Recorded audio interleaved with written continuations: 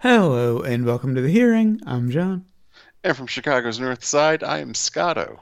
And this will be our last episode of 2023. We did a separate podcast with our best and worst lists for The Hearing as well as Zombie Takeout. I'm putting that up first, so that'll be up there if you're hearing this. Okay. First, we have some listeners submitted. This is from John Phillips on Facebook. In reference to last week's episode, he said, "The synth of Baba O'Reilly is from the original demo. It's hard. Their final album was 1982. I said it was 84. Oh. And the song You Better You Bet is from Face Dances, I think was the album before then. And I should have remembered that because that was like an album my sister had. Okay. And that was definitely a late 70s thing. Mm-hmm.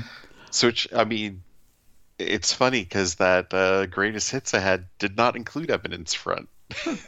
It didn't include a lot. I don't think it included. I'm trying to think. There was a big single they had that it wasn't even on there. From that era, all I can think of is Better You Bet, Eminence Front. Another Tricky Day got a little airplay, but I don't know if that was a big single. John also said the box set for Who's Next is awesome. I'm assuming he's talking about the big one, the with all of the stuff for the concept piece. Oh yeah, that sounds intense though. Like 100 tracks. 155. I want to say 11 discs. 5. Jesus Christ. Okay. I can't imagine shelling that kind of money out for anybody. Like, not even like Rush or Annie or. Oh, how much money was it again? I didn't check, but it's got to be well over 100 for 11 discs. Now we have to look it up, of course. He also said, if you have Amazon Prime, it may still be free. There's a series of hour-length documentaries called Classic Albums, Dark Side, The Band, Catch a Fire, and even Who's Next are in the series. Check them out. All right, so I'm seeing a couple of. This is like Who's Next / Lifehouse. Mm-hmm. Lifehouse, that was it. Couldn't think of the name. One's $200 and one's $260. Okay, yeah, but a little more than I expected. Yeah, I mean, it's more than I spent for the Pink Floyd box set, but that was a good 30 years ago, and that was a good 8 albums. I bought B.B. King's box set a while ago. It was decades ago. It was nowhere near that kind of money. And again, like I said, I can't think of anybody I would spend that kind of money on. Maybe it was close to that much, but then again, think about it though. I needed to convert to CDs anyway at the time because I had all my Pink Floyd stuff on cassettes, and so it was like 8 albums plus the early singles. It was a good buy. Now we have a news story. We don't normally do news on The Hearing, but this one really jumped out at me. I was surprised this jumped out at you. Did you read it? Yes, it did. Okay. You're still surprised. Well, I mean, I remember we did an episode of Zombie Takeout where I parodied the Outkast album in the title. Let me get to the story from NPR. Exclusive. Andre 3000 opens up about New Blue Sun, his daring new solo album. For the first time in over 17 years, Andre 3000 is releasing an album of new music. New Blue Sun, announced today and set to be released this Friday, November 17th, 2 days after we're recording this, is a stunning 87-minute mindbender, minimalist, and experimental, tribal, and transcendent. One thing it is not, however, is a rap record. No bars, no beats, no sub-bass. Andre doesn't even sing on this joint either. What he does do is play flute, and plenty of it. I was fortunate that I did not have a glass of coffee or water while reading that, because I would have definitely done a spit take when that line came up. Same. This is why it drew my attention. Contrabass flute, Mayan flutes, bamboo flutes, along with other digital wind instruments. In place of lyrics, he offers 8 provocative song titles, the first of which almost reads like a low-key apology with a wink of irony. Quote, I swear I really wanted to make a rap album, but this is literally the way the wind blew me this time. Track 2, the slang word pussy rolls off the tongue with far better ease than the proper word vagina. Do you agree? Track 3, that night in Hawaii when I turned into a panther and started making these low register purring tones that I couldn't control. Shit was wild. I didn't realize these were song titles when I was reading it. Okay. Track 4, bipolar disorder's daughter wears a 3000 TM button down embroidered. Track 5, 93 till infinity and Beyonce. Track 6, Gandhi, Dalai Lama, your Lord and Savior J.C., Bundy, Jeffrey Dahmer, and John Wayne Gacy. Track 7, Ants to You, Gods to Who? I think that's my favorite. And track 8, Dreams once buried beneath the dungeon floor slowly sprout into undying gardens. Between the flutes and those titles, I am deeply intrigued by this album. Oh, yeah, definitely. I mean, anything Andre 3000 would have put him out, I would have been interested in hearing. But this is, I mean, wow. He's always done interesting stuff. I mean, I was even a fan of the animated show he did, Class of 3000. Yeah, I'm not familiar with that. And I was trying to think if he did something after the big Outkast album, Speaker Box Love Below. Because they're saying it was 17 years. 17 years, and that puts it at like what? 2006? 06. Yeah, so it had to have been after that, because Speaker Box Love Below was probably 03 or 04. Or on the Tuesday afternoon show, I should say. Yeah. Yeah, one of the last episodes. Anyway, on to this week's album, which is from 1976, Rising by Rainbow. Rainbow are a British-American rock band formed in London and Los Angeles in 1975 by guitarist Ritchie Blackmore in the aftermath of his departure from Deep Purple. The band originally featured 4 members of the American band Elf, including their singer Ronnie James Dio. Insert Ronnie James Dio, who was notoriously short being in a band called Elf jokes. But after Rainbow's self-titled debut album, Blackmore fired all of them except for Dio. Rising is the band's second studio album. It was released on May 17, 1976 on Polydor Records, produced by Martin Birch and features Ronnie James Dio on vocals, Ritchie Blackmore on guitar, Tony Carey on keyboards, Jimmy Bain on bass, and Cozy Powell on drums, with additional musicians, the Munich Philharmonic Orchestra, conducted by Rainer Peach. Reminder, I don't edit any songs into our reviews for copyright reasons, but on our blog at johnandschuyler.wordpress.com you'll find links to Rising on Spotify and YouTube, so you can listen along if you'd like. Track 1, Tarot Woman. This one starts off with a nice long synth solo. Love that bending. Same year as Fly Like an Eagle, by the way. Like, okay. Not, I don't know if it, who came first, but still very ahead of the curve on synthesizers. Oh yeah, I was it was another one of those. If I just wasn't ready for it when it came on. Like, is this some sort of like, remaster, post production kind of thing? Because this is way ahead of 76. And very impressed with Tony Carey, because all I knew of him before this were 2 singles he released in the early 80s. The Last Day of Summer and A Fine Day. I don't know if anybody else remembers those songs. I do not remember them. Very 80s pop. Early 80s pop. So, far cry from Rainbow.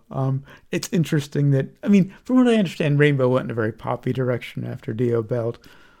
Didn't everybody, though? Yeah, fair. I think the guitar fades in a bit too quickly, but it's got a nice galloping groove. Dio was just amazing. I love that guitar riff in the beginning. I kind of wish it kept at that simpler pace, but that it got more complicated. So, but it's still a killer riff. Dio was the Freddie Mercury of heavy metal. Like one of the absolute greatest singers in rock and roll. And of course, this song just, I mean, you think of the Rollins bit of Evil Woman. Yeah. Look out! It's very much in the same vein as Dio's solo work. Yeah. With the same bass player. So all I'm thinking of is, young Rollins with the hairbrush. Yeah. Making the pose with the one leg up. Now, the one criticism I have of the album, well, one of the criticisms I have of the album as a whole, is that the mix is really flat.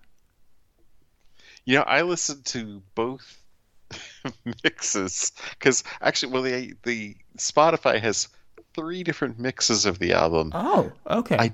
I did 2 of them because I figure the rough mix wouldn't be like what they released, but there's a New York mix and an LA mix. What the difference is between the 2 of those? I don't know. Okay. So it's all kind of flat and mono sounding? Yeah, they kind of are. I don't know. The version on YouTube sounded pretty good, though. Okay. I gotta say. I did like the panning in the guitar solo, though I think the solo as a whole was pretty meandering. Yeah, I was wondering how you were gonna like. And that's not something I would have ever expected to say about Blackmore. He's usually pretty concise. Yeah, but this you could tell he was just letting it all fly. This whole album. Yeah. Track 2, Run with the Wolf. Love the opening riff, great groove. I want to hear Jimmy Bean more because I love his playing. This is so ridiculous and silly, but God, it's fucking perfect for metal. Yeah, great harmonies in the chorus. It's interesting that it's just the center and the left. There's also this nice little slide solo. Yeah, like this is probably the least noodly of his solos. Yeah. He's in and out, but it's kind of this slide guitar thing going on, and Powell. I mean, damn. What can you say about Powell? We'll get to Powell in a later track. The only guy that could ever fill in for Carl Palmer. Yeah. Track 3, Starstruck. Nice syncopated intro, great bluesy groove. What has always blown me away about Dio is he could get bluesy and technical equally well. I'm picking this one for weakest though, because the repetition just. I mean, there's other songs where they get a little repetitive on it, but this one's kind of like a what? And Blackmore goes for another slide solo on this one. Oh, you know what? I didn't even notice that he did a slide again. Track 4, Do You Close Your Eyes? This is my pick for weakest. There's a way he could have found the answer to this question. That would be far more entertaining than singing about it. The riff is just cliche arena rock. The vocals sound kind of far away, just way too many highs in the mix.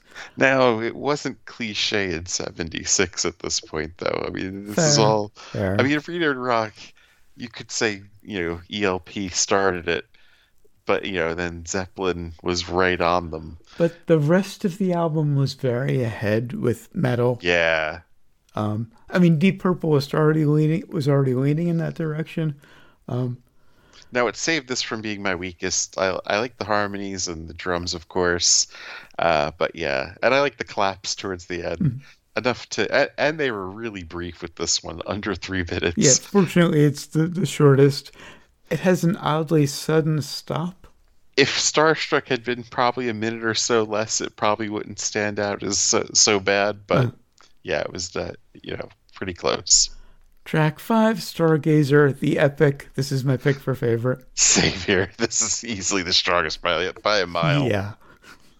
That opening drum solo is just mind-blowing. Well, be honest, though. This is obviously a Led Zeppelin ripoff, but goddamn, it's good. And this is what Dio spent the next... Well, not the next, because he went to Black Sabbath after this, but spent half of the 80s doing. Yeah. This was really the blueprint for his solo work. Great riff, great groove, Love the verse melody. Love those ghostly keys in the pre-chorus. I wonder if Open Mike Eagle sampled the last year's song Circuit City. Mm-hmm. I'd always thought it was the Dungeons and Dragons cartoon theme, but they're pretty close. This is where Blackmore and Dio finally become the heavy metal Reese's Cup that they could be. Yes, the heavy metal Reese's. That's a good one. There's just this classic Blackmore solo. And I'm not normally into speed when it comes to, guitar playing, but Blackmore did it incredibly well. And just the ridiculous lyrics, but God, I mean, it's at this point, it's not even. I mean, it became cliche way after this, but things like the shadow of the wizard, right? And Dio's ad-libs in the outro are just beautiful. Yeah, this one is a keeper, definitely. And finally, track 6, A Light in the Black. Great metal groove, good riff. I like how they play with the time. I can finally hear Jimmy Bain on this one. This took me a few listens to win me over. I mean, I was dead set on picking this for weakest early on. But the more you listen to it, you're like, yeah, I see what they're going for. Good vocal melody. Love the synth solo. Love that kind of classical part where the guitar and the synth play together. Blackmore's proper solo gets a little noodly. I think the instrumental section in general is too long. I just got bored. I was going to say, I'm the exact opposite. If this were just 8 minutes of instrumental, I think I would have no problem with this. Lyrically, he's saying the same thing over and over again. He's going home. He's going back. It's Dio. And he's just finding different ways of saying how he's going home. As much as I was, gushing about Dio's singing ability, which I will always do because he was one of the absolute greats, from a lyrical perspective, Dio gonna Dio. Well, I mean, there's a difference between the evil woman and the, shadow of the wizard, and just kind of making up, synonyms for a phrase. And it's like a kid in a book report with 100 words, and he's, putting things in there. But it's a great road trip song. Yeah. Obviously, I mean, and I think it had a disservice of being after Stargazer, which, I mean, Stargazer should have been the ending. This is a good song to end a concert with, obviously, going home. Which I think was the intention. But Stargazer should have ended this album, and then you split the two epics up rather than having them just. This was side 2 was just Stargazer and A Light in the Black. Right. And I think you mentioned it was a concert closer. This maybe should have opened the album. Ooh, I hadn't even thought of that. Wow. Open it with the long, blazing, ass kicker, and then close it with the epic. Wow. So then you put like Terror Woman to start the second side and end with Stargazer after that. Yeah. All right. I hadn't even thought of that. That's ballsy though, to put like a long track to start the album. I mean, but when it's a long track with a long instrumental, it's just a good jumping in point. I mean, I was just thinking of closing the first side with it and then you could also go that route. Beginning the album with Terror Woman, of course. So do you recommend it? I definitely do. It's very rare that I find a metal album where I'm like, yeah, this. But this was definitely a nice find. I think we're both going against type on this one because I don't recommend it, except for Stargazer. Listen to Stargazer. But aside from that, just listen to some Dio solo stuff and some Deep Purple. It'll be a better experience. You'll have, two great singers. If you go with the early Dio, 2 amazing guitar players. I mean, this would have even been on my honorable mention, probably. Wouldn't have made my 10. No. I didn't want to spoil the episode, though. Interesting little side note, because I was looking into the various eras of Deep Purple once I found out that this was during the time that Blackmore left. The only member of the band who has played on every album is the drummer, Ian Pace. Oh, wait. But Powell on this one, though. No, Deep Purple I'm talking about. Oh, and Deep Purple. The only member of Deep Purple who has played on every Deep Purple album is Ian Pace, the drummer. Ah, okay. Oh, and on the 3 different mixes, I haven't listened to this yet, but they're on the rough mix of Stargazer, it begins with a keyboard solo. Ooh. Which I'll listen to tomorrow. And if you've never heard Tony Carey's Fine Day or Last Day of Summer, I recommend looking them up on Spotify. They're not good, but they're amusing. I don't know. You haven't sold me yet. That's it for Rising and for 2023. Until next year, we'll be starting off with Texas Flood by Stevie Ray Vaughan. Always remember, never forget, wherever you go in life, there you are. There you are.